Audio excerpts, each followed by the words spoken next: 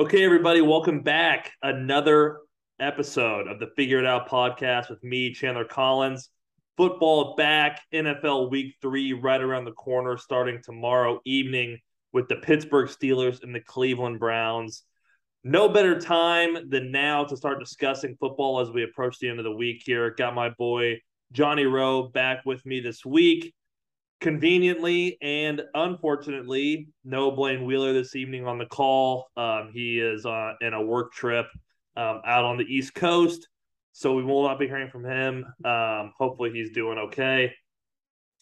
Convenient week, I will say, for him to miss. I'm sure his name will be brought up a ton in this episode, and for that, I really can't wait. Before we hop into the episode, let's talk to our boy Johnny. Johnny, how you doing, buddy? Chandler, I'm doing great. We're going to pick up the slack for Blaine. A good opportunity for him for a work event out in Baltimore, I believe. But very convenient that after Kirk Cousins has such a terrible, typical Kirk Cousins Monday Night Football game that he is not here to answer for the sins that he has committed, him being Blaine. So I've got a bunch of stats and stuff. I've been really breaking this slate down today.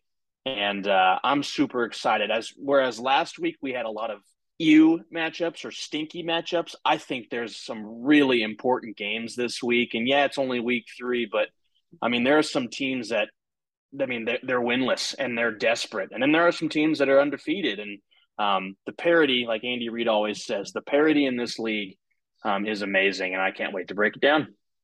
Yeah. We'll apologize to the listeners, though. No post Chargers recap. All my fault. I could not get myself to do the recap after the game on Thursday. My emotions were so up and down after the game. I felt just like I needed to sit there and take all the post game in. And then we just didn't feel the need to do it on Sunday. So we'll briefly talk a little bit about the Chargers Chiefs matchup right before we talk about the Chiefs Week 3 matchup versus the Indianapolis Colts. But before we do all that and jump into the slate, Johnny and I are going to go over our one thing that caught our eye from week 2 that we feel the need to talk about. And I'll go first. And I hope I'm not taking Johnny's, but my takeaway from week number 2 in the National Football League is that the Pittsburgh Steelers are not very good. If TJ Watt is not on the field, they just seem to be a very blah defense, in my opinion. They're a very blah offense, as we've seen already, and Mitchell Trubisky continues to prove that. Pittsburgh is not on my good list. They have a lot to do to earn my respect. And quite frankly, I think Cleveland moves 2-1 on the season tomorrow evening. I believe that game is in Cleveland. Um, yeah, so that's my takeaway from week 2. Pittsburgh, you got a lot to do to prove it to me. Johnny? Well, and Chandler, your point is sound. If I'm not mistaken, Pittsburgh did not have a sack in week 2. And, with TJ Watt not being there, right? Like that's a big deal. So TJ Watt's the defensive player of the year for a reason. It's a big loss. But I think in this day and age, you cannot devote such little of resources to the offense and expect to have sustained success in this league. I mean, it's just Trubisky just ain't it. He just is not it. And there's a bunch of issues that they have with their offensive coordinator. His name's Matt Canada. I guess if you go through Twitter and look at Pittsburgh Steelers Twitter, they can't stand this guy. And so just things aren't looking great for this Pittsburgh team. Yeah, week 1, Burrow had 4 interceptions and a fumble, and the Bengals should have won the game. Yes, Yeah. I mean all this stuff, and all this. So it's I agree with that point. Now on my side of things, it's not about one specific team. This week that we just had was just a reminder that the phrase "any given Sunday" is so true. Any given Sunday, anyone can win in this league. I could not believe that the Dolphins came back and beat the Ravens. I could not believe the Jets came back and beat the Browns. Recovering an onside kick and Joe Flacco is their quarterback. Yeah. The Browns were dominating that game. And so just any given Sunday in this league, you can lose, right? Which is why, and we'll get to it in depth later. Look, Indianapolis is 0-1-1. They've Yeah. had a terrible start to the year. This is their home opener against the Chiefs, and they will beat the Chiefs if they're not up, if the Chiefs are not prepared and up for the challenge on Sunday. Yeah, I completely agree. I really like that point. It's insanely true. I mean, hell, Atlanta had a chance to win at the end. They were on the doorstep, ready to beat the Rams, make the Rams 0-2. But this league is crazy, and that's a great point about the Colts. Real quick, Johnny, the Cleveland and New York Jets game. Do you blame Chubb? I don't know that I blame Chubb. He's getting a lot of flack around the national media and just kind of some people on Twitter, but like you go up 2 scores with a minute and some change left, like you're feeling pretty good. I'm very okay with him scoring that touchdown. I mean, you don't recover the onside kick? That's not on Chubb. Right. Yeah. Like onside kicks have like like it's around a 10, if not lower than 10% success rate. Maybe don't let Joe Flacco and some like rookie receivers march down Yeah. your throat or whatever it is. But I didn't see anything on this. If Chubb scores the touchdown to go up, was there, you can't blame him if there was nobody in his ear. Like there obviously wasn't a coach telling him to go down, right? Like No, he Chubb ran is a right really, in. yes, really smart player, really damn good player too. In a state of the league where running back play is so dependent on the passing game, Chubb just shows that he is an amazing runner of the football. But obviously, no coach was like, "Hey, listen, in the huddle, say if you have a clear lane to the end zone and a first down or whatever it is, go down." That obviously wasn't communicated, and if it was, still at the same time, like you can't give up 2 touchdowns like that. Right. Absolutely. Yep. I love it. Well, brother, let's go ahead and jump right in. I've already alluded to it a little bit with the team that needs to prove it to me the most. 7:15 on Amazon Prime. Which before we get into this, sorry to keep doing this, but what did you think of Prime last week, Johnny? Your thoughts, real quick. I kind of liked it. I did like it. What I, as a fan of the Chiefs, didn't love is like they were really pushing the Chargers, which Yeah. I have said. I get it. Chargers are a talented roster. The dethroning of the Chiefs it makes for captivating TV and listening and viewing. But I mean, Richard Sherman was annoying the fuck out of me. Like Yeah, he was me too. dude, like it was just so over the top. Like his mentality of like I don't even know how to describe it. Like the way that he carried himself on the field when you were in the prime of your career, the best corner, if not, one of the top 2 corners in football, when you were playing in the prime of your career, Legion of Boom, like it was cool then. It's not cool anymore. It's just fucking annoying. Like you're wearing a suit on TV and you're getting like all hyped and pissed off and talking about how using the words disrespect and talking about how the Chargers defense does not respect the Chiefs receivers now that Tyreek Hill is gone. Anyways, they should have respected them a little bit more because the Chiefs won the game. But yeah, I liked the setup. I liked the people on there for the most part. Richard Sherman was just annoying. Yeah, and he's probably just still salty from his Super Bowl experience playing the Chiefs. So shove it, Sherman.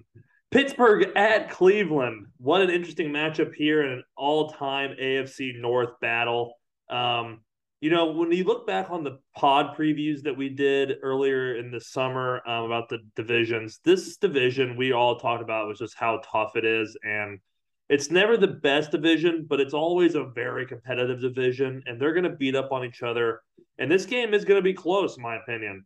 I think that the ineptness at both quarterbacks keep this game very, very close. Now, with Jacoby Brissett, in my opinion, ineptness might be a little too harsh, but as an overarching theme, I think that is closer to accurate. I just can't buy into Jacoby Brissett. I think the Cleveland Browns game plan here is they have to line up and run the football. Have to line up and run the football. Chubb, I believe, if I saw this correctly, I believe it was last season in both matchups did not have a rushing touchdown. Why is that relevant? Chubb has a ton so far. He had 3 last week. Looking for him to get going here. I think that Pittsburgh's roster is just a little bit better than or excuse me, I think that Cleveland's roster, if I didn't say that correctly, I think that Cleveland's roster is a little bit better than Pittsburgh, and I'm going Cleveland here. So I'm gonna agree with you that I think Cleveland will win the game. I just think this is an opportunity where it starts off poorly for Pittsburgh, and legitimately, I think Kenny Pickett could play in this game. Like I think this could be it because the offense in Pittsburgh is awful. I mean, awful, truly terrible. Trubisky is really bad, and we all knew this. Mitch is a very likable guy, but it's just over with Mitch. Okay, and like I said in your opening statement, Matt Canada, the offensive coordinator, is not liked among Pittsburgh fans. He wasn't liked with Ben Roethlisberger, and he's not liked now. Najee Harris is slow, and they Yeah. can't move the football, and so Cleveland, everyone knows they're going to run the football. Cleveland is still going to be able to do that. But with the line being 4.5, Cleveland minus 4.5, that makes me want to bet Pittsburgh, plus 4.5 division game. But really, Chandler, I said there were some matchups that were good this week. This to me is kind of like a low scoring, fun game to watch on a Thursday night. But it's hard to follow up Chiefs Chargers last Thursday with this game right here. Cool stat that I pulled: the over under is 38.5 in this game, which is incredibly low. Over the last 3 seasons, with a total of 38.5 points or lower, the under is 7-0. So like when Vegas places a low over underline, it usually hits even lower than that. So I could really see a low scoring game here, like 17-13, and with that, Pittsburgh would cover. Yeah, I do tend to agree with you on that for sure.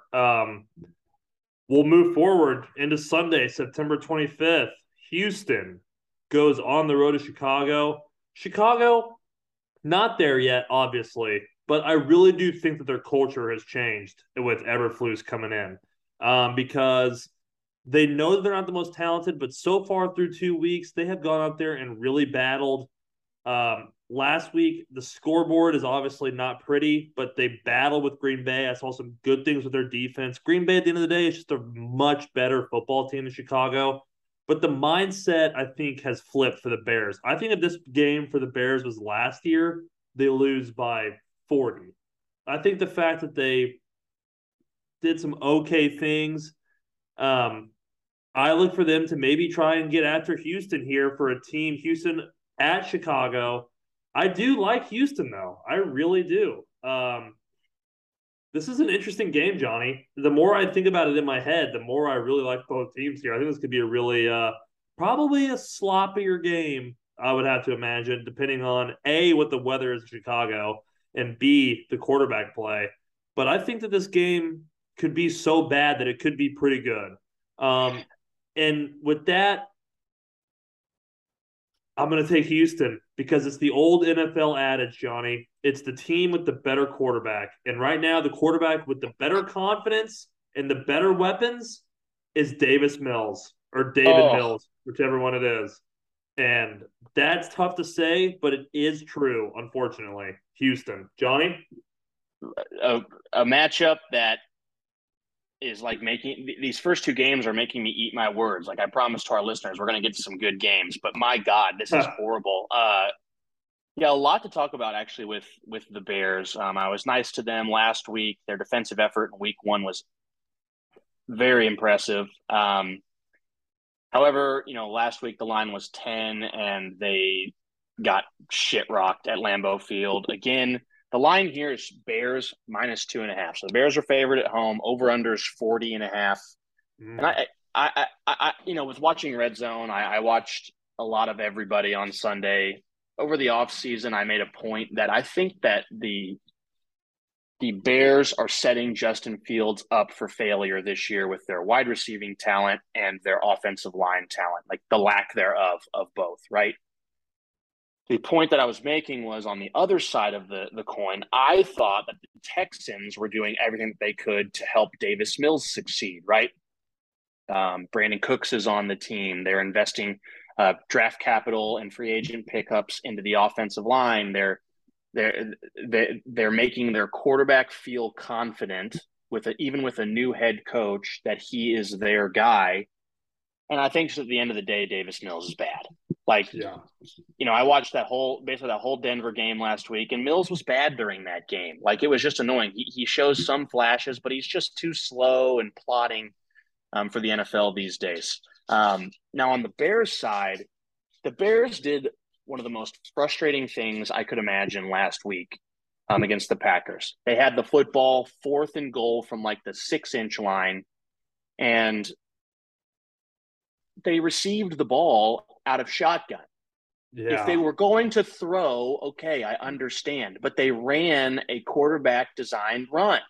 If you're going to run on the 6-inch line, why in the hell are you not just running a quarterback sneak? The quarterback sneak is my favorite play in football. It's indefensible. The only way that the quarterback sneak gets stopped is if the quarterback fucks up the center quarterback exchange, or if Troy Polamalu comes with a 40-yard head start and times the snap perfectly and jumps over the line of scrimmage. Well, Troy doesn't play anymore, and nobody else plays like that. So if you look back to last year, right? What's a quarterback sneak that got stopped? Josh Allen at Tennessee last year. Fucks with the snap, slips, gets stopped by Jeffrey Simmons. I've seen countless quarterback sneaks since then get the first down. In fact, Tannehill got one the other night. Herbert got one against the Chiefs. Jalen Hurts got one against the Vikings. Like, quarterback sneaks work all the time. And if for the Bears, with their first-year head coach, getting their ass kicked, to not run that quarterback sneak on the goal line and get stuffed was really, really disappointing in my eyes, Chandler. I've got a couple of Justin Fields points to make, and I want to get your thoughts on this. Did you hear what Justin Fields said after the game in his media availability about Bears fans? If you missed it, or if anybody else missed it, the quote was that it hurts more in the locker room than it does for Bears fans. He's talking about the loss. He said about the fans, they aren't putting in any work. And then today he came out and kind of walked it back, but didn't really apologize. He basically today was like, no, I would never try to disrespect the fans, but like, we are the ones that are putting in the work. And he even said stuff like, I was mad after the game and I didn't want to talk to the media. Well, buddy, guess what? You are the face of the franchise and you have to suck it up and do that. Like, Mahomes would never say something like that. Chandler, what did you think of the Justin Fields comments after the game? So I get what he's saying. I do think that most of the time, if you're not a part of a football team, you do tend to lose sight of the fact that those guys aren't just going in and dicking around at practice. Like, they're taking this stuff seriously, and they're trying, each day. And the question that he got asked, like, what his opinions are on the fans. And following a loss to your division rival, a team that you haven't beaten in God knows how long, his emotions were high, and he said something that you were really not supposed to say as a player to non-players. But he's right in the fact that fans really don't put any of the work in on the field. Like, of course, we want to see them do good, do well, win, but when they lose, you have to be some sort of gracious loser. I mean, I know that they've lost for a long time. To sum up, I know what Fields was saying. Should he have said it? No. Exactly right. Okay, like, you don't say that. Like, yeah, Mahomes is always, and Justin's not Patrick, but Justin could be Patrick. I think Patrick is perfection when it comes to speaking to the media. I think he's so good. He's never scolded the media. He's never like walked out of a press conference. He's, like, Mahomes is great with the media. And what Fields could take from that is that, like, you are the starting quarterback. They traded up in the first round for you. Like, you, as the face of the franchise, have to speak to the media. And you have, like, even if it's not fair, that doesn't matter. You have to hold yourself to a higher standard. And after a loss versus the Packers again, the last thing that your fans want to hear is you just like saying something that's not 100%. We love our fans. We love our fans. We want to do the best for our fans. And it sucks that we lost. You can't, that's the point. Yeah.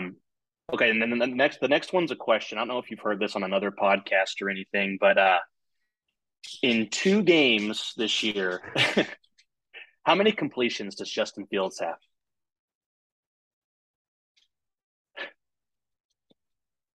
So he had, I believe, don't tell me if I'm wrong or right, but I believe he had 9 on Sunday. Then it was the really monsoon weather game, so he probably had like anywhere from 5 to 15. So I'm gonna guess that he has 14 completions so far in the 2022 season. He's got 15. So I mean, oh, like, damn it! this is a pathetic offense on against the Packers. Fields was 7 of 11 for 70 yards, no touchdowns and a pick. So like, the Bears' offensive line's terrible. They lead the league in third and 3-and-out percentage at 55%.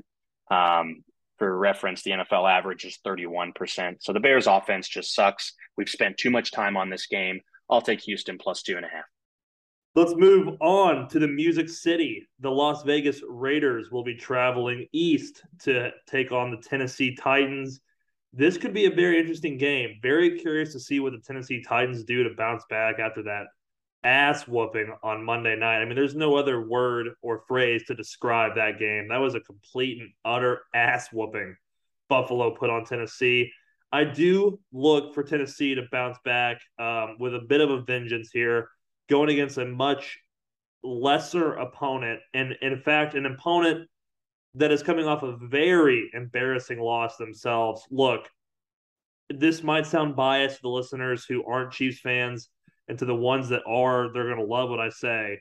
Derek Carr just flat out is not good enough. I'm sorry. He has no excuses anymore. This offense, he can't ask for better weapons on this offense. He has 3 incredibly good weapons, and yet he still can't find ways to win this game. Don't forget, in this Arizona game, I know that they turned it over, so it kind of goes against my argument, but he was struggling to get the ball down the field. I mean, they were going to have to punt, and he got that ball to Renfrow, and then Renfrow fumbled. But, I mean, I just don't see it from Derek Carr. I don't love Tennessee's defense. I think Davante Adams can expose them. Stephon Diggs sure did.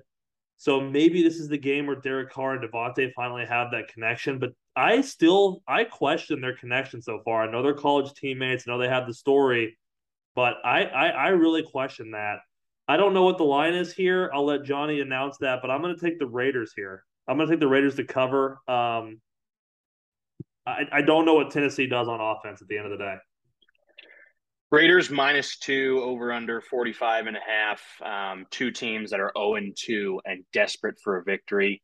The Titans are in hell right now, and I'll pat myself on the back here. My flag plan of the offseason was that the Titans were going to have the biggest regression in the entire AFC, if not the entire league. Of course, they were the 1 seed last year, bounced in the first round, in the divisional round after their bye.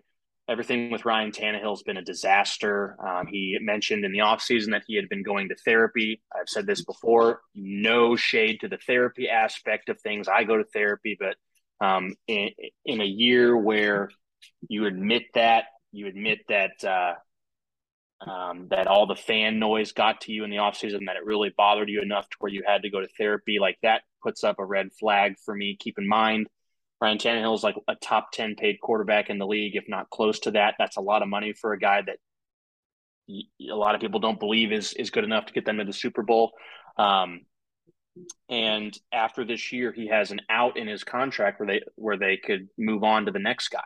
And they drafted Malik Willis out of Liberty. So all of those factors have led to this point, and what an embarrassing loss to the Bills. After you beat them in prime time last year, you get absolutely shellacked in this game. You lose Taylor Lewan to a knee injury. Not sure the extent of that. Derrick Henry had 13 rushes for 25 yards in this game. On the season, Derrick Henry has 34 rushes for 107 yards and 1 touchdown. That is not the Derrick Henry that we know, or the Derrick Henry that the Titans paid. And Ryan Tannehill, before he got benched for Malik Willis against the Bills, was 11 of 20 for 117 yards, no touchdowns, and 2 interceptions, one of which was a pick six to a linebacker. So it's really bad in Tennessee. They are going to be desperate, but the Raiders are the better team here. And if Lewan can't go and they can't run, Chandler Jones and Max Crosby are just going to pin their ears back, and they're going to get all over Tannehill, who, of course, like I mentioned before with everything, is obviously pressing. One thing I'll say about the Raiders, though, they got whatever they wanted in that first half against the Cardinals, and then it was just dead. Nothing. They couldn't do anything right on offense. In fact, Davante Adams, after a huge week 1, had 2 catches for 12 yards and a touchdown on 7 targets. Davante Adams, your guy, 2 for 19. Come on, that can't happen. And to me, that's because Derek Carr sucks. I mean, there's a reason he's never won a playoff game in his entire career in the league. So I'm going to go with you here. I'll take the Raiders -2, the better team. They got to keep pace in the AFC West. And legitimately, the Titans are in like crisis mode right now. Yeah, I would say 2 teams that are on the verge of some sort of crisis. We'll skip the Chiefs-Colts game for the end here. We'll go to South Beach. 2-2-0 teams. Miami, after an impressive win in Baltimore, the reverse of the Raiders that we just talked about. Miami looked inept in the first half. Ravens had this game won. They come storming back. They finally utilized Tyreek's speed, and the Dolphins pull out a huge win in Baltimore. And we know at Buffalo, man, Buffalo is scary. They look nasty on both sides of the football, and really only 2 sides of the football because they've really only been on kickoff on special teams. They just punted for the first time on Monday night, and they actually got the punt back. The Titans muffed it. Things are clicking right now in Buffalo. I think this is the best opponent that Miami has played so far, by far, not even close. And I think they might be getting a little, a taste of their medicine here this weekend. I love Buffalo. Johnny tells me it's -5.5. I think Buffalo is the play here wholeheartedly. I agree with you. Buffalo -5.5 is the pick. It's been very impressive with the Dolphins so far. Tua had a great second half. I mean, he was not very good in the first half. But keep in mind, like the Ravens were, extremely injured. They had like a bunch of rookie 4th rounders in their secondary. Still got to put up. But Tyreek and Waddle are amazing. They're like Tyreek leads the league in receiving right now. I think Waddle's 3rd. Like a really fun team to watch. I think Mike McDaniel's doing a lot of good things, but like it's Buffalo and Kansas City is the class of the league, and Buffalo is really good. Josh Allen and Diggs are incredible. The Buffalo defense is generating pressure with 4. They're not having to blitz very much, if at all, and they're really impressive. Some stats here that I wanted to talk about just to get it out there for everybody. The Bills pass the ball more than anybody in the league, and they do that incredibly at an incredible efficiency. The Dolphins, even with their good secondary, the Dolphins are allowing an NFL worst 9 yards per pass attempt, which obviously means that they're letting receivers get open downfield and not generating a pass rush. To go along with that, they're 3rd worst in passer rating, 114.4. So quarterbacks are having success. And 5th worst in completion percentage. They're letting quarterbacks complete 71% of their passes, right? So they're letting people get open downfield. They're letting quarterbacks complete passes, and they're letting the passers operate efficiently. And they only have 2 sacks on the year. So like if you can't get after Josh Allen, he's going to pick you apart. And so Hill and Waddle are balling. Diggs is balling, but the Bills are just better than the Dolphins. And so I'll take them minus 5.5. Over under is 52. I think that could be fun because I think the Dolphins are going to hang around and the Bills will put it away late.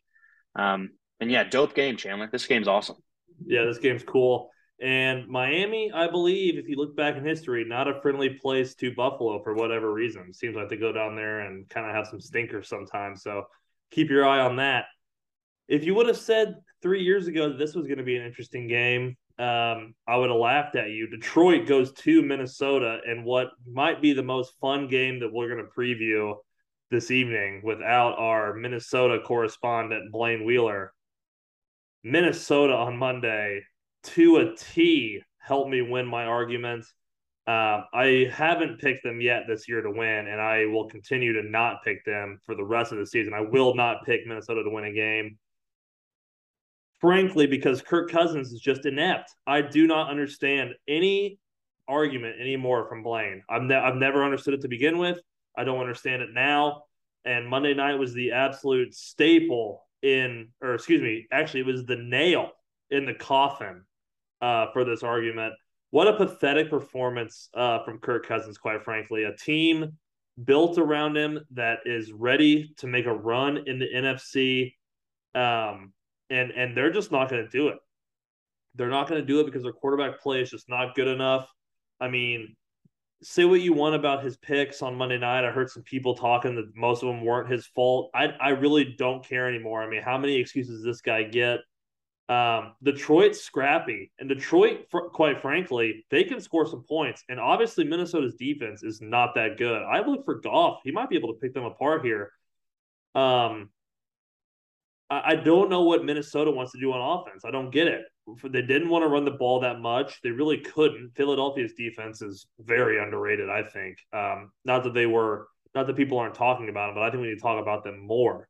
And we know what Darius Slay and their pass defense can do. So it doesn't make any sense. He only wants to throw to Justin Jefferson. And when he tries, I mean, in what world does Adam Thielen have like 2 targets? And I know that because he's one of my fantasy wide receivers. I would be even more irate if I needed Thielen to do something to win this fantasy matchup. Luckily, I won, but you got to distribute the ball. I mean, they know that you're going to Justin Jefferson, and rightfully so, but this Minnesota offense cannot understand, for whatever reason, that it needs to distribute the ball. Kirk can't distribute the ball, in my opinion. I'd take the Johnny send me the line, Minnesota -6. Give me the Lions, man, for sure. Lions, Johnny. Kirk is a nerd. Like, I fucking hate this guy, man. Like, how do you defend him? Gambling is so hard just to begin with, and I've been getting destroyed already this year. I put in a teaser that I thought on Monday night that I thought like there was no way that it could fail. All right. So for the people that don't know it, a teaser is like a parlay, but the lines are teased. And this is a 10-point teaser. So the lines are teased 10 points in the other direction. So the first leg of the teaser was Bills as a pick'em, right? Took that hit, and that was great. I mean, I thought that was an absolute guarantee. The second leg of the teaser was Vikings +13. I never thought in my wildest dreams, or I guess that would be, like my worst nightmare, that the Vikings would lose by 2 touchdowns here. They lost by 17. And so that, they lost by 17. And I was so mad at Kirk watching this game. I mean, I was furious. But what made it even worse and more cruel, like the teaser was dead after, they lost by 17. But the third leg of the teaser, the original over-under was 49.5, which is what I thought that was high. I got the over-under at 39.5. I was like, oh, these guys just have to combine for 40 points. Hell yeah. The score at halftime was 24-7, 31 points. I was like, I only need 9 points. These fucking teams didn't score a single point in the second half. I mean, just fucking shoot me in the head. Like, I was furious. And then to watch Kirk Cousins this whole time go 27 of 46, 221 yards, 1 touchdown, 3 interceptions, which should have been like 6 or 7 interceptions, to throw 2 picks in the red zone. Just like, you know, I wish Blaine was here to talk about this. And like I think I've been nicer than you, Chandler. Like I think Kirk sucks. I think the Vikings have a good roster, but Kirk fucking blows, and it was on display on Monday night. You know, if I was a defensive coordinator, I would send blitzers on every single play to Kirk. He can't move, and he just kind of flips it up to no man's land as soon as he sees pressure. I'm gonna take a breath here because I got more to say on this game, Chandler. But Here, let me take keep it in over for mind you that real quick. Let me take it over go for you. please go ahead. A point I'd like to bring up: he threw the ball 46 times, and he targeted a former All-Pro wide receiver once. Like, who was he throwing it to? How many? Like, eventually, what clicks in your brain where you're like, hey, maybe I should start throwing the ball around the field so that way maybe Justin Jefferson can get open, you know? And Chandler, Kirk was the lead. Like, it was just a total debacle. Like, it was a total shit your pants game from the entire Vikings team. You know, Coach Kevin O'Connell, they looked good in their first game against the Packers, comes in here, young coach, looked terrible. Kirk Cousins was the leading rusher on the team, 2 for 20 yards. Dalvin Cook didn't even have 20 yards rushing. I mean, what in God's name are we doing here? They kept trying to run screens to him because they were just bringing constant pressure. The Lions are going to do the same thing, and it's why I'm taking them +6 here. Like, Aiden Hutchinson had 3 sacks on Sunday. He is going to get after Kirk's ass, and Kirk cannot move. And so I hope this is not a letdown spot for the Lions. The Lions have had some weird games. They tried to blow the game to the Commanders, but when we get to them later, we'll talk about how crappy their quarterback is. But I mean, dude, like who's going to cover Amon-Ra St. Brown? Amon-Ra St. Brown's amazing. 9 for 116 and 2 last week. 2 for 68 on the ground. The Vikings are going to lose this game, man. And I really wish Blaine was here because I cannot fucking stand this Kirk Cousins guy. This guy sucks. Yeah. It's really bad right now. I don't understand. Moving forward, we go to Foxborough. Feel like we haven't said we're going to Foxborough yet this year. This could be their home opener, I think, isn't it? It is.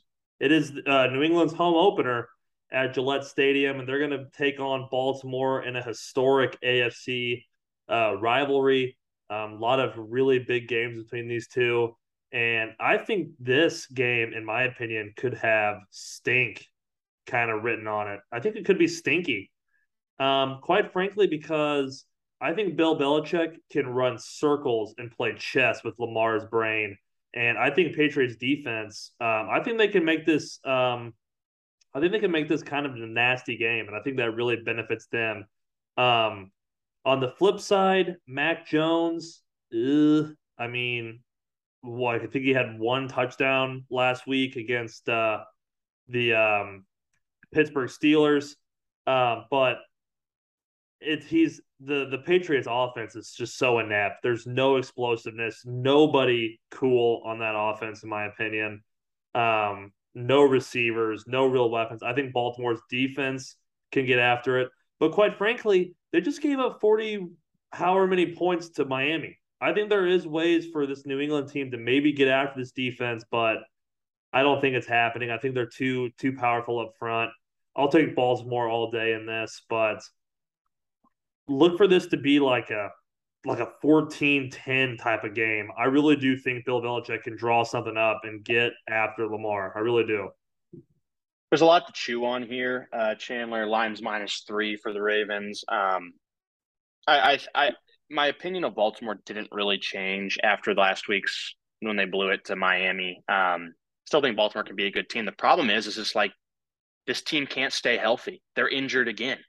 Lamar swears he's going to play on Sunday, but he has a bit of an elbow issue, and he didn't throw today at practice. So it's just something to monitor. Now, he didn't run much week 1. He certainly ran week 2. He is just incredible to watch as a runner of the football, and he was throwing well too. Like, he had an incredible game, and if you had him in fantasy, if you had Lamar in fantasy on Sunday, you were a happy person. But Baltimore's injuries are piling up. They hosted Jason Pierre-Paul, free agent edge rusher, on a visit today.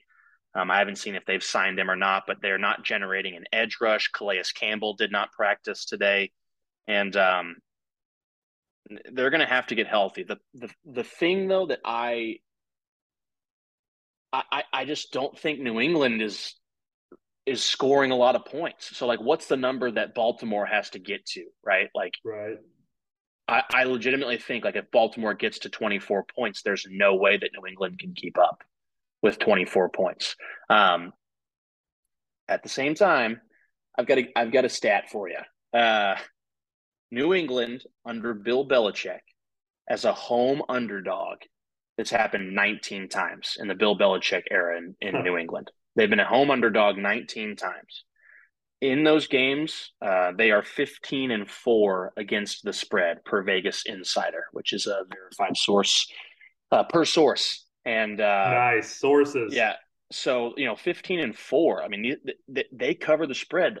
We were all over the Steelers last week, right, to cover against the Patriots, and they didn't do it.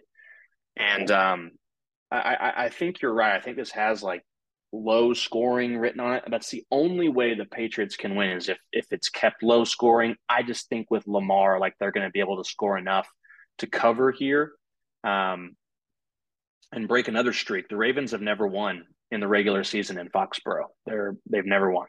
So that's per another source, Jamison Hensley, which is the ESPN insider for the Baltimore Ravens. So and Tyquan Thornton is a guy that the Patriots just drafted out of Baylor, like a really skinny speedster wide receiver. They drafted him fairly early. He's hurt. How are the Patriots going to score enough points to keep in this thing? I don't know. Give me the Ravens. We move to New York, where the New York Jets will be hosting the 0-2 Cincinnati Bengals. Jets feeling frisky, steal one in Cleveland. They had a decent showing against the Ravens in week 1. This Jets team is not an easy out anymore, and I think that the trend right now is that there aren't that many easy outs in this league at the moment. And we'll get to some of the other teams later, but Bengals go to New York. Bengals have a weird start. They're doing that thing where they're in every game, but like they're having to fight and claw their way back into these games. I mean, in the Steelers were up big on Cincinnati. The Cowboys were up 2 scores on Cincinnati, and both those games went into overtime, if I'm not mistaken, unless the Cowboys won it late in regulation. But dropping both. Burrow does not look comfortable in the pocket. Their offensive line's not gelling yet. It is new, so I think that there is room to leave, some growth and some development, but they need to get it figured out, and I think they do this week. I think the Jets are just a little too young. I love their roster right now, but I think with the experience and the overall talent of the Bengals here, I think you have to go Bengals. I think it'd be foolish to bet on the Jets in this one. I'll take Cincinnati -5. But this Jets team is in the right direction. I think this team weirdly believes in Flacco until they get Zach Wilson back. And I would not be surprised if the Jets could cover this if they were +5. I really couldn't.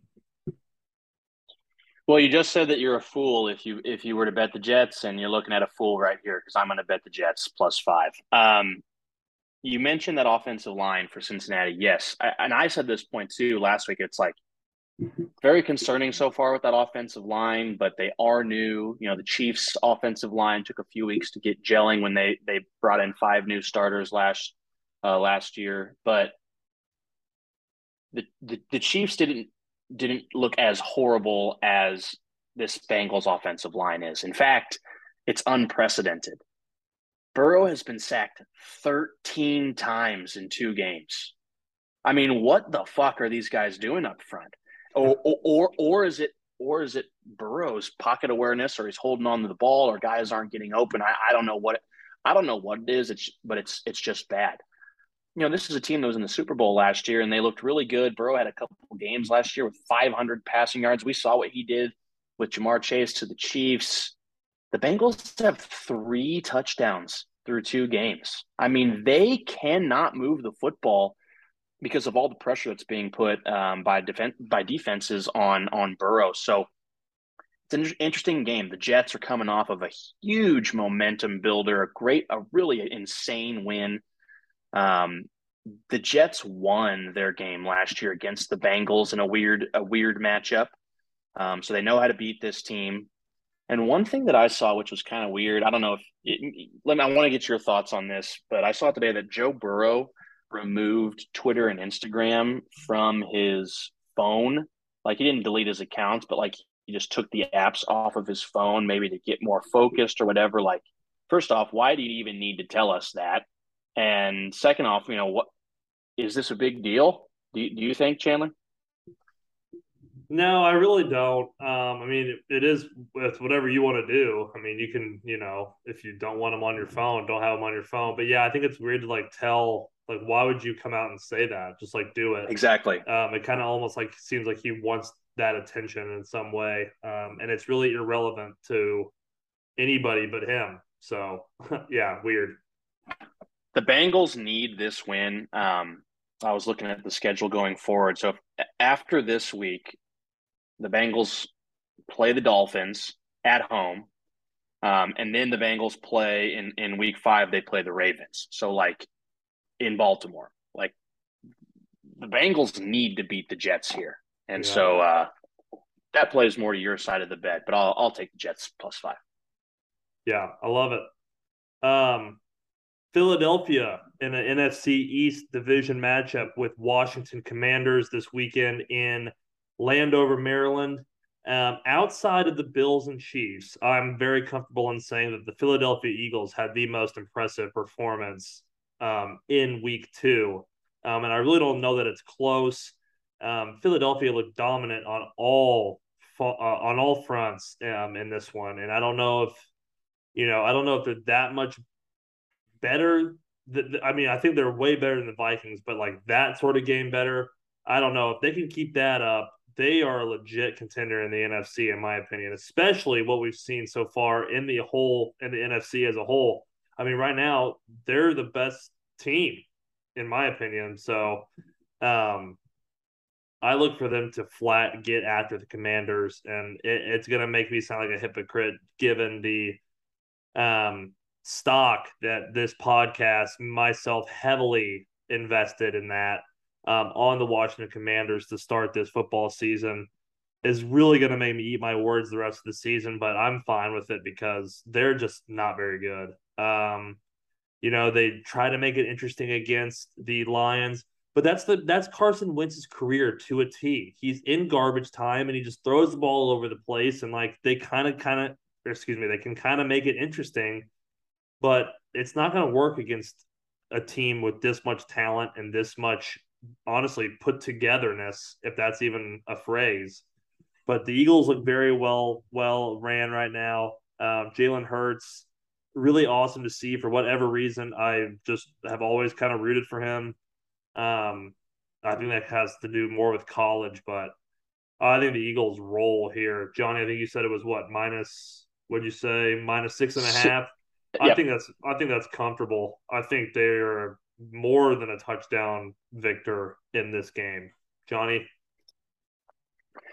Yeah, one of the things that I'm so glad that I did over the offseason, we picked our division winners or whatever, playoff teams or whatever it was. And I like in the middle of the podcast, I changed because you and Blaine were so high on the Commanders to pick the Commanders to make the playoffs and the Eagles to miss the playoffs.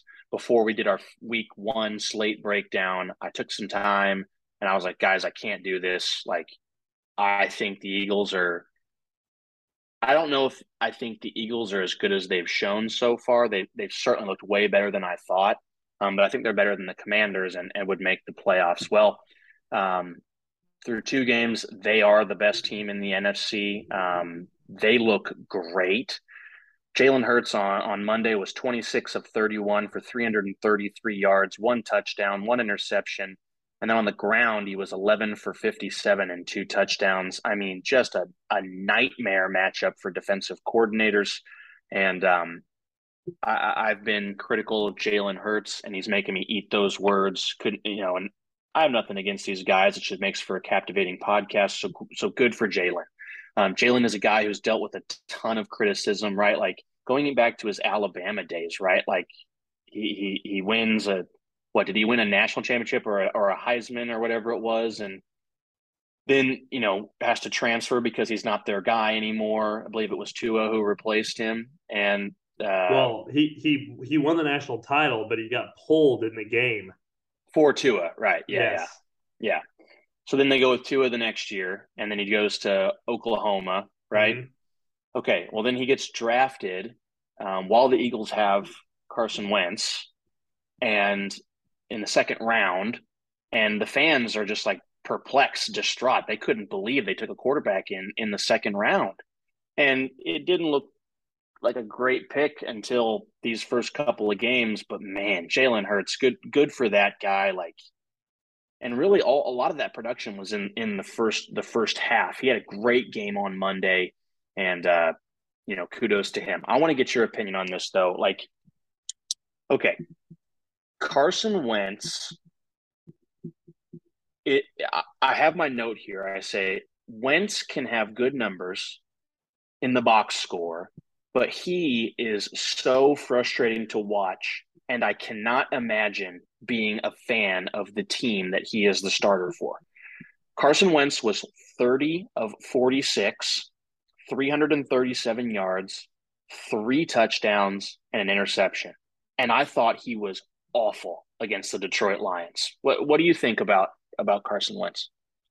Yeah, I mean that was what I said when we started talking about this game. I mean, it's like when he gets way behind after doing inept things, all of a sudden it like clicks in his brain that he can like throw it around the yard a little bit.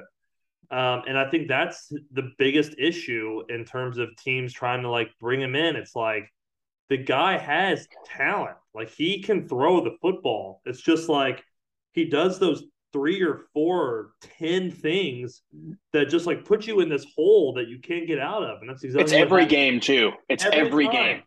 It's like a different type of Kirk Cousins in a way. And that's why this guy is stuck around the league, and that's why this guy starts in the NFL, is because like people know what he's capable of, but he just doesn't do it consistently at all. And I think that's his biggest issue, Johnny. Sorry, I was muted. I think with the line being 6.5 here, I'm not going to bet this game, but for the sake of just the record, I'm going to take Washington plus 6.5 here. I think the Eagles win the game, but with it being at home, a divisional game, I mean, it could stay close. This is Carson Wentz's old team, right? Philadelphia, who drafted him, like a lot of history there. So he'll. I mean, if he's not going to be able to get up for this game and perform well, how could you in any other game? So, Carson Wentz is incredibly frustrating. That line that I read, I mean, the box score says he had a great game against the Lions on Sunday, but again, I thought he was horrible. And I'll take the Commanders though, plus 6.5. Yep. And well, not to go against you here, Johnny, but this is a revenge game for Jalen Hurts. Last time he was at the stadium attacked him physically. So he's looking for serious revenge in this one. He physically got attacked by the stadium when he was here just a year ago. We head to Carolina, where the Carolina Panthers will be hosting the New Orleans Saints in a divisional showdown at Bank of America Stadium. Good for the listeners to know where this game will be at. The last game of the noon slate. New Orleans in a weird game last week against the Buccaneers, a really blag game, kind of just a disgusting Jameis Winston INT-filled game. Really, the offense lost this one for the Saints because the Saints defense pretty much balled up Tom Brady in the Buccaneers offense. So much so that it got Mike Evans suspended for a game. Just real quick on that. Well, no, I guess we'll talk about that when we get to Tampa. But I think New Orleans is just a better team here. Carolina, prone to ineptness. It's continuing. The Browns game still just sticks in my head. Like, how did they not win that game? New Orleans bounces back here. Carolina, not that good. New Orleans. Matt Rule's seat, head coach of the Panthers, Matt Rule, he has the hottest seat in the NFL right now. His job is on the line. And like I don't know what his contract looks like. I don't know how they want to do this, like, publicity wise, but this guy's going to get fired this year. And, maybe he's just a really good college coach, but Matt Rule just is not cutting it at the pro level. Chandler, listen to this. Listen to this stat. As the head coach of the Carolina Panthers, Matt Rule has a record of 1-24 when his team allows 17 or more points. 17. Whoa. 1-24 when his team allows 17 or more points. And that defense has some talent, but to Matt Rule's defense, they have just been in quarterback hell the entire time that he's been there. Baker is bad. And I know he came into the organization late, but you got DJ Moore, Robbie Anderson, Christian McCaffrey. I know your offensive line's not great, but you got to be better than that, bro. But Baker Mayfield was 14 of 29 for 145 yards, 1 touchdown, no interceptions on Sunday. That's a 48% completion percentage. Just throw the ball to Christian McCaffrey. McCaffrey had a pretty nice game. He didn't get in the end zone, but he had 15 for 102 on the ground and 4 for 26 through the air. So that's 19 touches. He needs 10 more touches than that. And this offense is inept. They're not running a lot of plays. They're not having a lot of success. And Carolina's lost 9 straight going back to last year. That's the longest losing streak in the NFL right now. And like I started this off, Matt Rule is coaching for his job every single week. With the line being 3, with Jameis's back being all jacked up, in a must-win situation, I'm going to take Carolina +3 here. Wow. I don't love it, but I thought New Orleans offensively was awful last week. Awful. No Kamara, true. But, Jameis had some really bad picks. I think that he's got 4 fractures in his back. I think that's bothering him. And I think that with as much as Carolina needs to win at home against a division opponent here, I'll take them +3.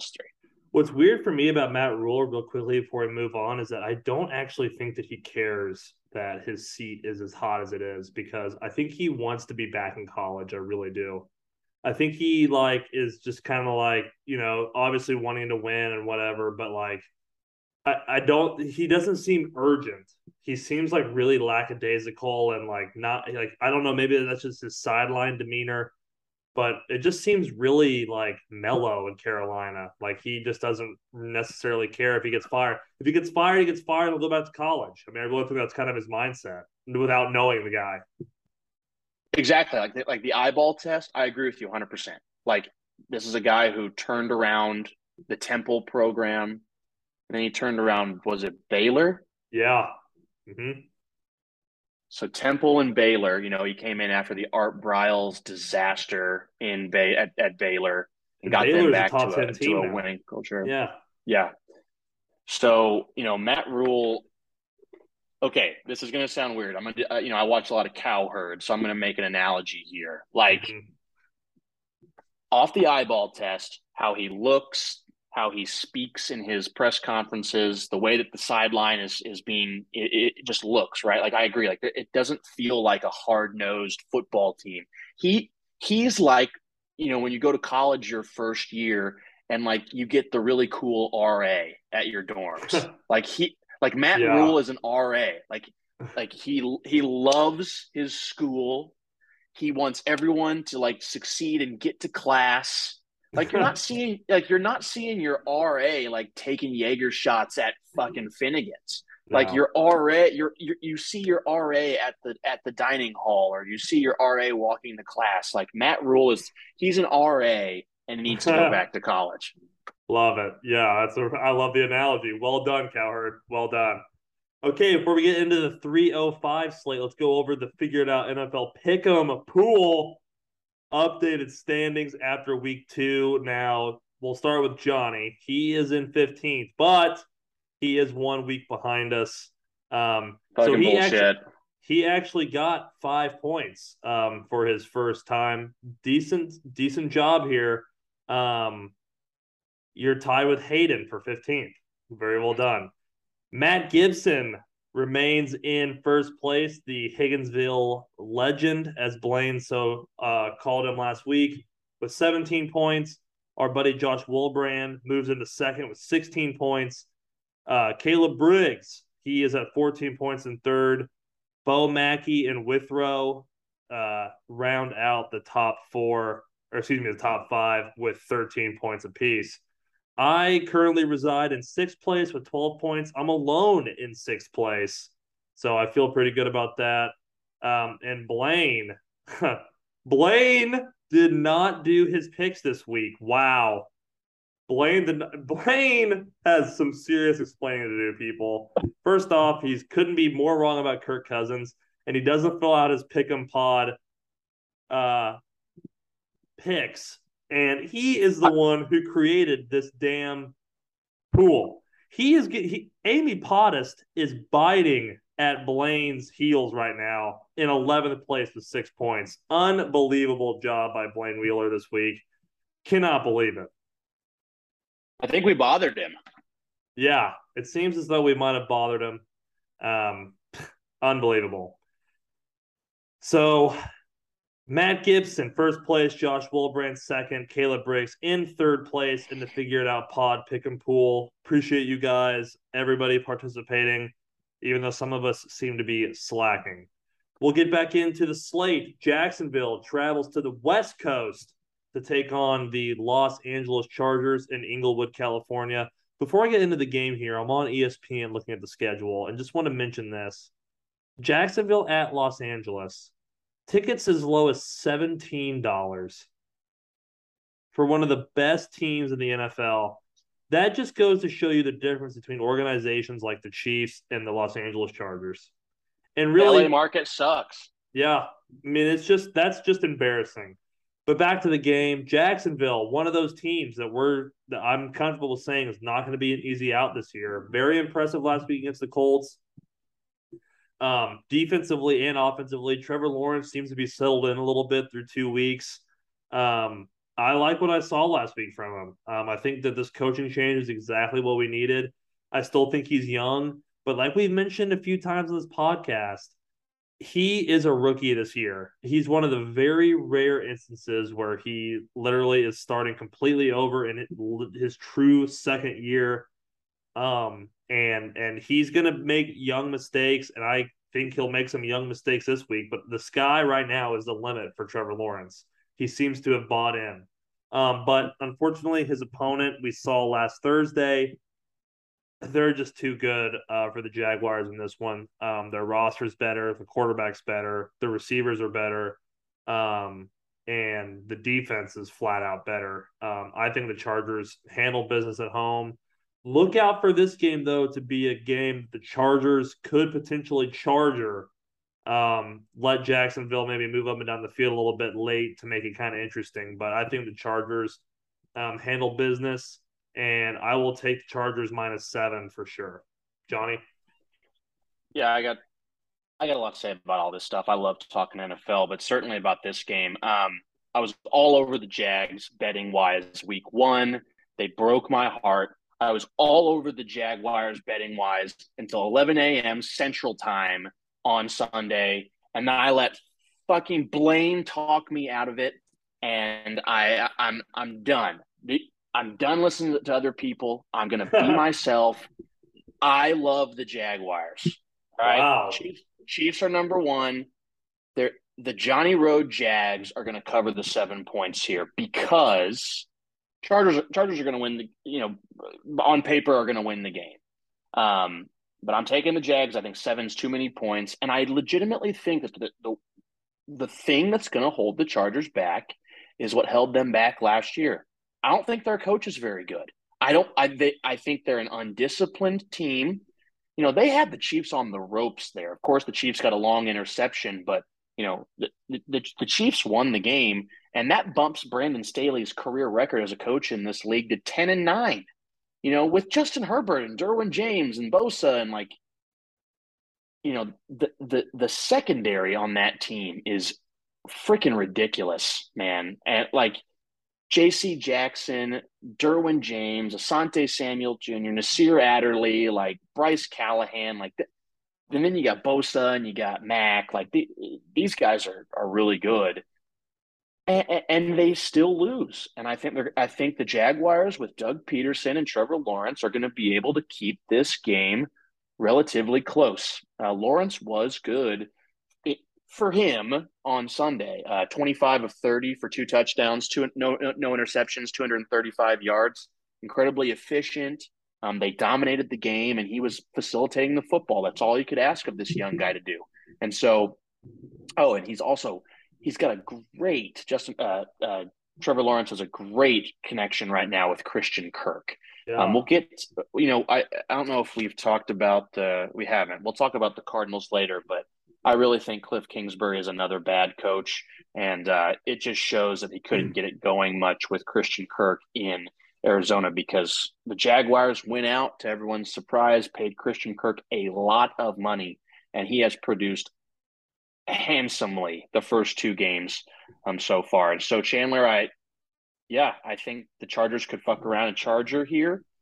Herbert has the rib issue. He's probably going to be fine, but I mean, in 10 days, you can't be 100% from that. Is Keenan Allen going to play? Is their center Corey Linsley going to play? He's an all-pro, and he left during the Chiefs game. So with the injuries, with how the Jags are playing, with the Doug Peterson coaching advantage, give me the Jags +7. Sorry, that was a lot to say there.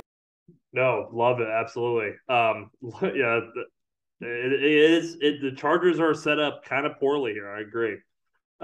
Interestingly enough, you brought them up. We moved to Arizona. They host the Los Angeles Rams in an NFC West matchup between 2 1-1 teams. Both teams presumably pretty lucky to be 1-1. Both teams could easily be 0-2. Arizona with the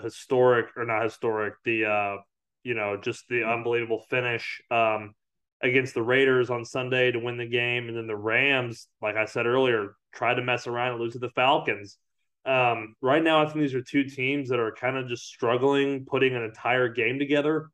So one of them is going to break here, in my opinion, and I really don't know which one it's going to be. I really don't. It's tough to know. It's tough to know what Kyler is really good at. When you see throws like that 2-point conversion to AJ Green in the back of the end zone, it's like, why can't he just do that all the time? Or when you see runs like when he runs 81 yards to go 15 yards and score the game extending touchdown. It just baffles you when you see him play the way he played for basically 3 4/5 quarters, if that even makes sense, of a football game. They were inept. They were dead. And then all of a sudden he decided to turn it on. And that's what kind of both of these teams are prone to so far through 2 weeks of this season. And it's a toss-up for me. I'm going to go with the Rams here. I just think the Rams are a little bit better. But don't be surprised if this game is closer than what we really think it should be on paper. Give me the Rams. I will take the Rams as well. 3.5 is the line. I think that Cliff Kingsbury I think he's a bad NFL head coach, and it maybe just it goes beyond that. This game was 100% won by Kyler Murray, and when they got the fumble 6 at the end, which the guy almost pulled a Deshaun Jackson and dropped the ball. I don't understand why guys drop the ball. I mean, the whole mindset is I'm not supposed to drop this thing. Like, so just hold on to it. So, Yeah. anyways, um, I just think Cliff Kingsbury is like I think he's fake. Like, I think people think he's a sharp guy. I think that's all fake news. He couldn't win with Mahomes as his quarterback, and he hasn't won other than the start to last year with Kyler as his quarterback. I mean, it's just been a disaster. And Kyler just pulls a rabbit out of a hat sometimes, and Yeah. is amazing. Some of the comments from Kingsbury after they got destroyed by the Chiefs were pretty alarming for me. Kind of the stuff like we thought we had a good week of practice, but we were just outmatched in every facet of the game, outcoached. Saying stuff kind of like that, like if your seat going into the season is kind of hot, why in the first game of the year are you saying that you were outmatched and not prepared, and then you put up 3.5 quarters of whatever the hell that was on Sunday against the Raiders? Again, you weren't prepared, and you were bailed out by Kyler and your defense making a big play in overtime, and then Cliff is of course celebrating on the field like he fucking did something. Like, I'm sure he's a great guy. Our quarterback Patrick Mahomes speaks highly of Cliff. He's probably like the cool teacher, right? Like, he's good looking, he's young, probably a great recruiter. I wouldn't want my wife around him because if she was going to commit adultery, it'd probably be with him. But from an NFL X's and O's running a billion-dollar organization's product on the field, like, I am not impressed at all with Cliff. So I will definitely take the Rams -3.5. The Rams are 8-1-1 against the spread versus Arizona under McVay. They kicked this team's ass. And finally, I don't mean to pile on the Bears, but I thought this was funny. Cooper Kupp has 29 targets on the season. Justin Fields has 28 total passing attempts on the year. Cooper Kupp has more targets than Fields has total passing attempts. Okay, I know that was kind of mean, but Cooper Kupp's awesome. 24 for 236 and 3 touchdowns on the season total so far. I think the Rams roll. We move forward to a battle of the birds in the Pacific Northwest. The Atlanta Falcons travel west to take on the Seattle Seahawks in a game of two not very good football teams. And I think that actually sets us up for a good football game on the West Coast this Sunday afternoon. Falcons, scrappy. I will give them scrappy. They are not a good football team, but they will be in this game. And I am not going to do it. I really wanted to do it in the last 5 seconds, but I'm going to stick with Seattle solely based on it being a home game. I just kind of think that plays a huge factor into it. It kind of makes them feel more comfortable. Johnny just alerted me that it's an absolute pick 'em. So you really, really, I think you stay away from this game because I don't know that I have much for this game. I'm curious to hear what Johnny has to say, but just off my 2 eyeballs, having watched a little bit of both these teams, woof. I'm glad that the Chiefs are not in either of these positions. Give me Seattle based on nothing but home field. Yeah, we go through some of these weird, gross matchups, and I say stuff like "ew," and you call it "stinky" or whatever. Like, these are bad teams. I think it's kind of cool. I kind of Yeah. like this game. Like, I'm glad you said that. Maybe it's just because like uniforms or it's an NFC or something like that. Like, I don't know, but like, it's Mariota versus Geno Smith. I mean, Ew. like, what year is it? Mariota versus Geno Smith. Like, is this West Virginia versus Oregon? Like, Yeah, it feels weird. literally. So, I got pat myself on the back whenever I can. I'm a humble guy, but I got to give credit where it's due. In beer pong, you make one, make your second one in a row, heating up. Well, I'm heating up on betting on the Falcons. I bet on them to cover the spread in week 1. It looked really bad for the majority of the game in week 2, but they came back and covered the 10. So I'm heating up right now, and I'm expecting with this to be a pick 'em. I'm expecting the Falcons to win this game. And so I'll be talking in week 4 that I'm on fire on the Falcons. Ball's back. I'm on fire. The Falcons are going to win this game. One thing that I will say, though, I hate when coaches do this. Fantasy football is a big, I mean, it is huge with how much the NFL product has grown. It's gotten a lot of people involved with the game. Andy Reid just said this recently. I thought it was a great point. It In gets his press women more conference. involved. Yes, Yeah. it's gotten women involved more in the game. I think that's a great point. My wife and I have a fantasy team together in her league, and we keep up with that on Sundays. Like fantasy football, maybe some of the guys and annoy these coaches. I get that. They annoy the shit out of me too. But like for Arthur Smith, the coach of the Falcons, to say the following, I thought was totally unnecessary. Okay. They spent the 4th overall draft pick a couple years ago on Kyle Pitts, right? He's a tight end that should be running wide receiver routes, but the Falcons are using him to block. I know tight ends have to do that, but you just think a guy that's built like Kyle Pitts can have some success in the passing game like Travis Kelce to an extent if he's used that way. Kyle Pitts in both games that they've played so far has had a stat line of 2 catches for 19 yards. Both games. That's not good enough for a guy you spent the 4th overall pick on, right? Arthur Smith was asked about this, and he said, quote, "It's not fantasy football. We're just trying to win." You're not winning. So, like, Arthur, I understand, you get annoyed by these fantasy guys, but like Kyle Pitts is 6'5", 230 something, and he runs a 4.4.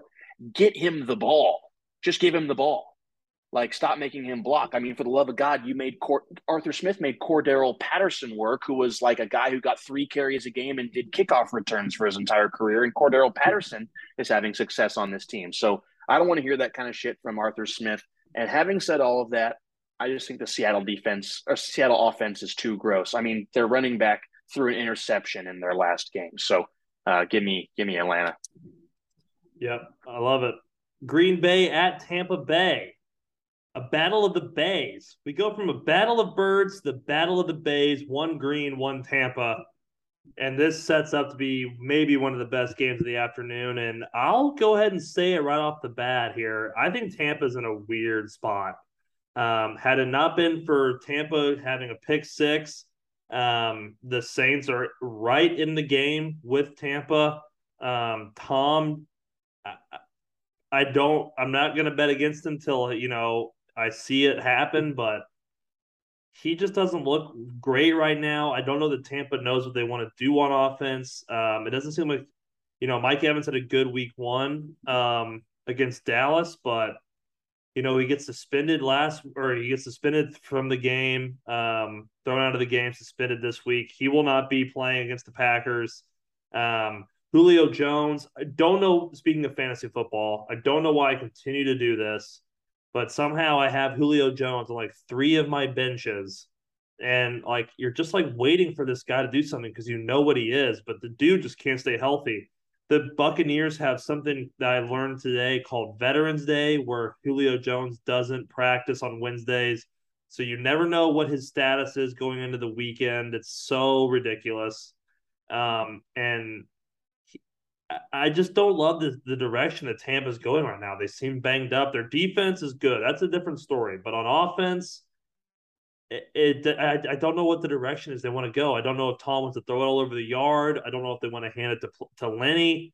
Right now, they have really big question marks. And quite honestly, Johnny, I think a big part of it is Tom doesn't have that tight end right now, in my opinion. He doesn't have Gronk out there. He doesn't have the guy he's always had, who's just been able to manhandle the middle of the field and occupy space. And right now, I think the defenses are able to hone in on what they're trying to do on offense. I mean, Tom Brady was throwing that tablet around again on the sideline. Like, he's frustrated. This offense is frustrated, and I think Green Bay got a lot of confidence after this after this Bears victory on Sunday Night Football.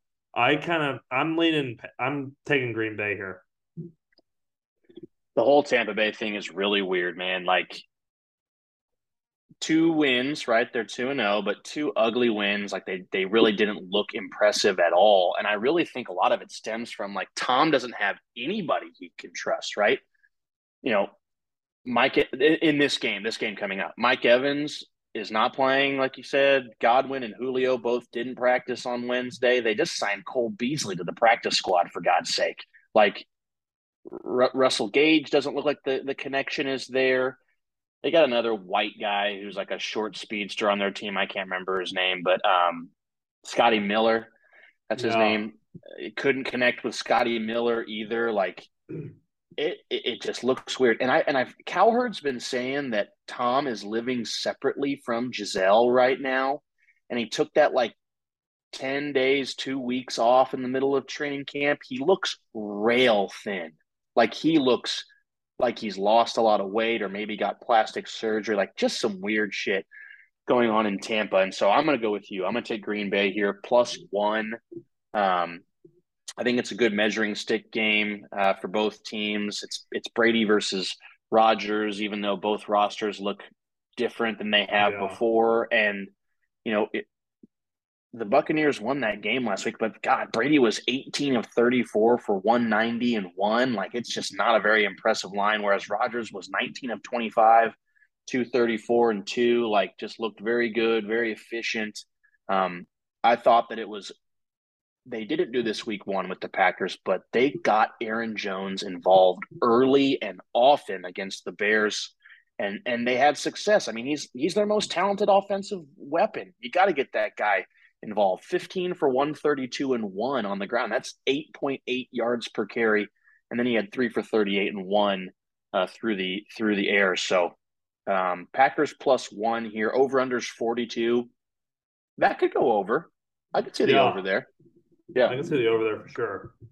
Let's move to Mile High, Denver hosting San Francisco. Before we get into the game, good Lord, Russ is just so cringe. I don't think he has one real fan right now. I don't think Denver likes him right now. I don't think that anybody outside that just likes football would cheer for this guy right now. Just a lot of ineptness right now. I do not understand. Now, a lot of it has to do with their head coach, Nathaniel Hackett, who's made some bad clock issues, clock decisions through the first two weeks. Weird that field goal against Seattle decision, all that kind of stuff. A lot of that we talked about it last week too, like Johnny did. And I won't go as long with that since we already mentioned it because, I mean, some of this is on Russell. Some of these decisions, Russell Wilson is a Super Bowl winning quarterback. He has the right over a year one coach, in my opinion, to handle some of these situations by himself, and he's just not doing it either. Denver looks like the worst. Well, they still, in my opinion, they're still third in this division. I think they are better than Vegas, but they're in a weird spot. San Francisco, what an unbelievable move by them re-signing Jimmy G. Obviously horrific injury, and don't wish that on anybody, but they're in maybe the best decision the best shape of the NFL's history in terms of losing your starting day one quarterback and having a backup signed with the capabilities of Jimmy G. I really think that the Niners go into Mile High and win this game. They're a better football team right now. Their defense is playing better. Their quarterback is playing better right now. I think they run all over the place, and Jimmy G takes care of the football. And Niners all day. Niners all day right here. -1.5. You never want to see somebody get hurt. It sucks with Trey Lance. Yeah, Jimmy G's probably the better option for this team to win right now, though. Like as hard as that is to say, like I hope Trey Lance has a speedy recovery in his back, and I hope he has success in this league. But Jimmy knows what he's doing with this team, and Yeah. this I think is this might be where Hackett gets exposed. And his staff, because look what have the Broncos done so far, and it's been a disaster with Hackett, right? They played Geno Smith and Pete Carroll, and they should have won the game, but they lost. And then the next week they played Davis Mills and Lovie Smith. You're getting Garoppolo and Shanahan this week. got two guys that have been to a Super Bowl together. Okay. The Broncos, yeah, they have no touchdowns in the red zone, 22 plays. They're 0 of 6, two turnovers in the red zone. Um, Russ is, I mean, telling his professional team, I think I brought this up last week, but like making his team of professionals say run or pass on the sideline. Like, So bad. dude, fuck Russell Wilson. Like, I know he's a man of God and whatever, but bro, he's so cringe, and it seems fake. This line opened when the lines first came out. So this is before Trey Lance got hurt. This line opened at Denver -3, and it's gotten to 49ers -1.5. So Vegas thinks they're going to win the game. Vegas thinks that Jimmy G is the better option for the 49ers to win right now. George Kittle's back at practice today. He hasn't played this year. Getting Kittle back with Garoppolo and, Shanahan, Juszczyk. They signed Tevin Coleman back to the practice squad. I mean, this is the 49ers that we've known for a while. And I just think that they are going to swallow up the Broncos with that 49ers defense. It just seems like Nathaniel Hackett's way over his head. Like I've seen a lot of Chandler, like we've seen a lot of rookie head coaches and new head coaches. I cannot remember it looking this poorly managed through two games. I mean, it is bad. Chandler, they had so many delay of games. The fans in Denver, every play when the Broncos were on offense, were Yeah. counting down the play clock. Hackett had to burn a timeout after they forced a punt. They forced the other team, the Texans, to punt.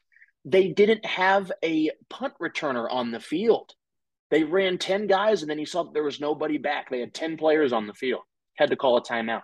It's a disaster right now, and I think the players know that Russ is a weirdo too. Yeah, absolutely. Let's just pick who we want Monday night. Let's not spend time on Dallas at the New York Giants. Say something nice about the New York Giants, though.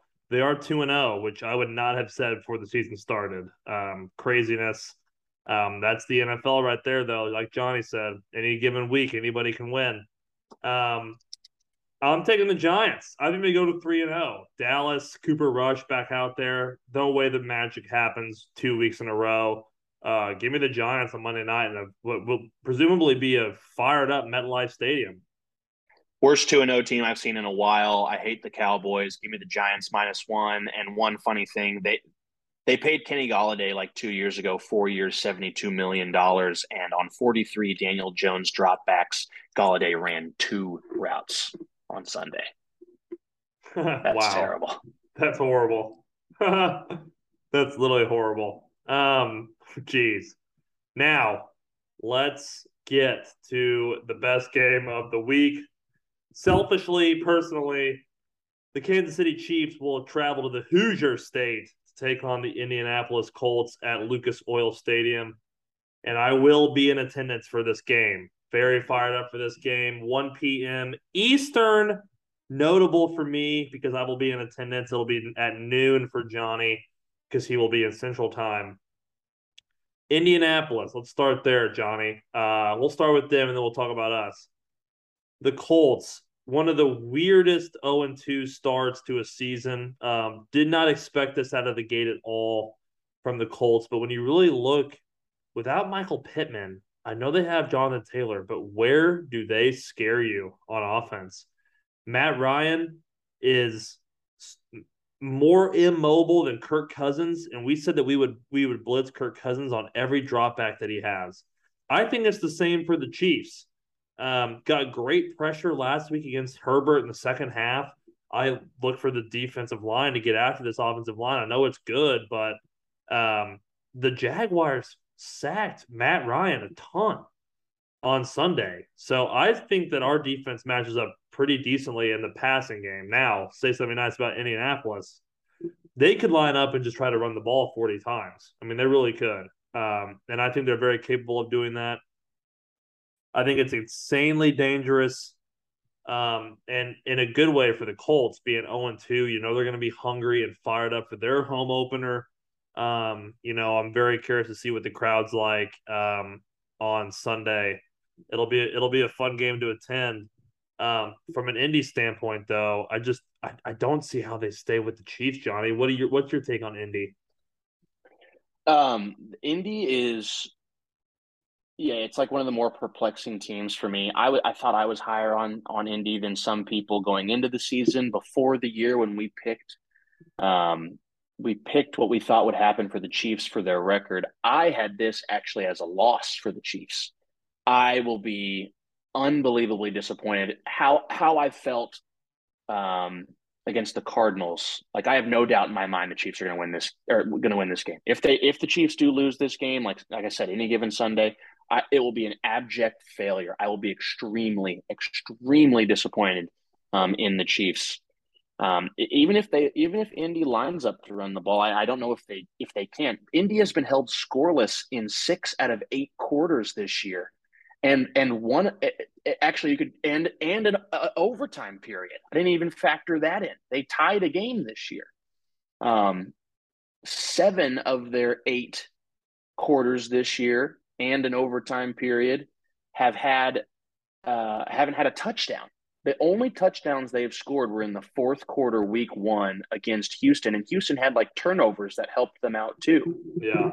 This is a disaster right now. I like Frank Reich. A lot of people like Frank Reich. We just really haven't seen it like in meaningful, like really true meaningful games though from Frank Reich. So I mean, Jim Irsay is an owner that is a very prideful man. Chris Ballard is a very good GM.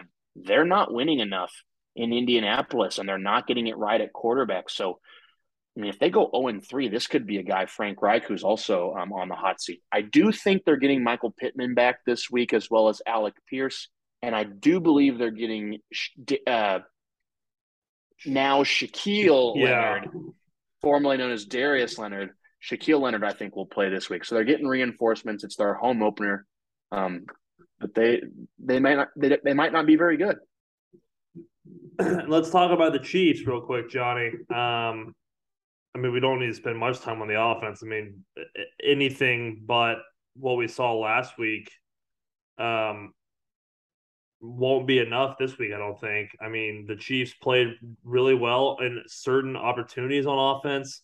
Patrick took care of the football, delivered it when we needed it, but it was not our best showing on offense, in my opinion. And what's crazy, we scored 27 points.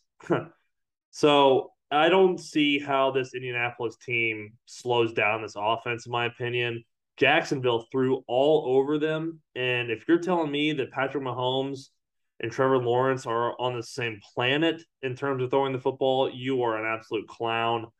Um, I don't see how this Colts defense stops our offense. Now, on the flip side, I do worry greatly about their ability to run the football. It'll be the team that has the best ability to run the football that we've played all year. Very notable. We haven't even brought this up yet. Willie Gay out, suspended for the next 4 games. It gives great opportunity for guys like Darius Harris and Leo Chenal to have huge performances and huge breakout moments in their young careers. But what a tough time to be a linebacker and having this offensive line coming downhill at you. And a huge task for this defensive line, who is going to be considerably undersized up front this weekend. It's going to be vital for us to keep Indy behind the chains. In my opinion, here is Chandler's key to the game. We have got to keep Indy in passing situations. If they get into 3rd and 2s, 3rd and 3s, 4th and 1s, 4th and 2s, whatever have you, I think that's a positive for Indy. I really do. They're going to be able to run the ball and get that more often than not against this defense, in my opinion, so far through the first 2 weeks of the season. Now, that doesn't mean this defense can't answer the challenge, but that is yet to be determined. On paper right now, I think that is a huge challenge for the Chiefs. Key to the game, have to keep Indy behind the chains. Let our pass rushing linemen get after Matt Ryan, because I think that is a huge recipe for success that this Chiefs defense utilized and really brought us back in the game against the Chargers. If you really think about it, everybody talks about the big play by Jalen Watson, which rightfully so, obviously, ultimately won the game. Another huge play in that game was that sack that Chris Jones had that pinned the Chargers like on the 2-yard line. They had to punt from there. We go down, and I believe we score a touchdown on that drive. I mean, it really flipped the game. Plays like that are going to be huge, and we have to maximize those opportunities and generate those opportunities by keeping Indy behind the chains on defense. Johnny? Yeah, I mean, not too much to add there. I think that defensively, it sucks losing Willie Gay. I think Chris Jones can absolutely feast in this game. I look for someone like George Karlaftis to get his first sack of the year here. I think, though, if I'm Indy, here's where I attack the Chiefs. I love. Oh, and by the way, I found this out today. It's Leo Chanel, not Chanel. Okay. I led us astray. I've always been saying Chanel, but it's Chanel. Leo Chanel. Yes, yeah, and I think Leo is could have a lot of success this game, being in on rundowns. Indy wants to run the football. He's already a really good run defender.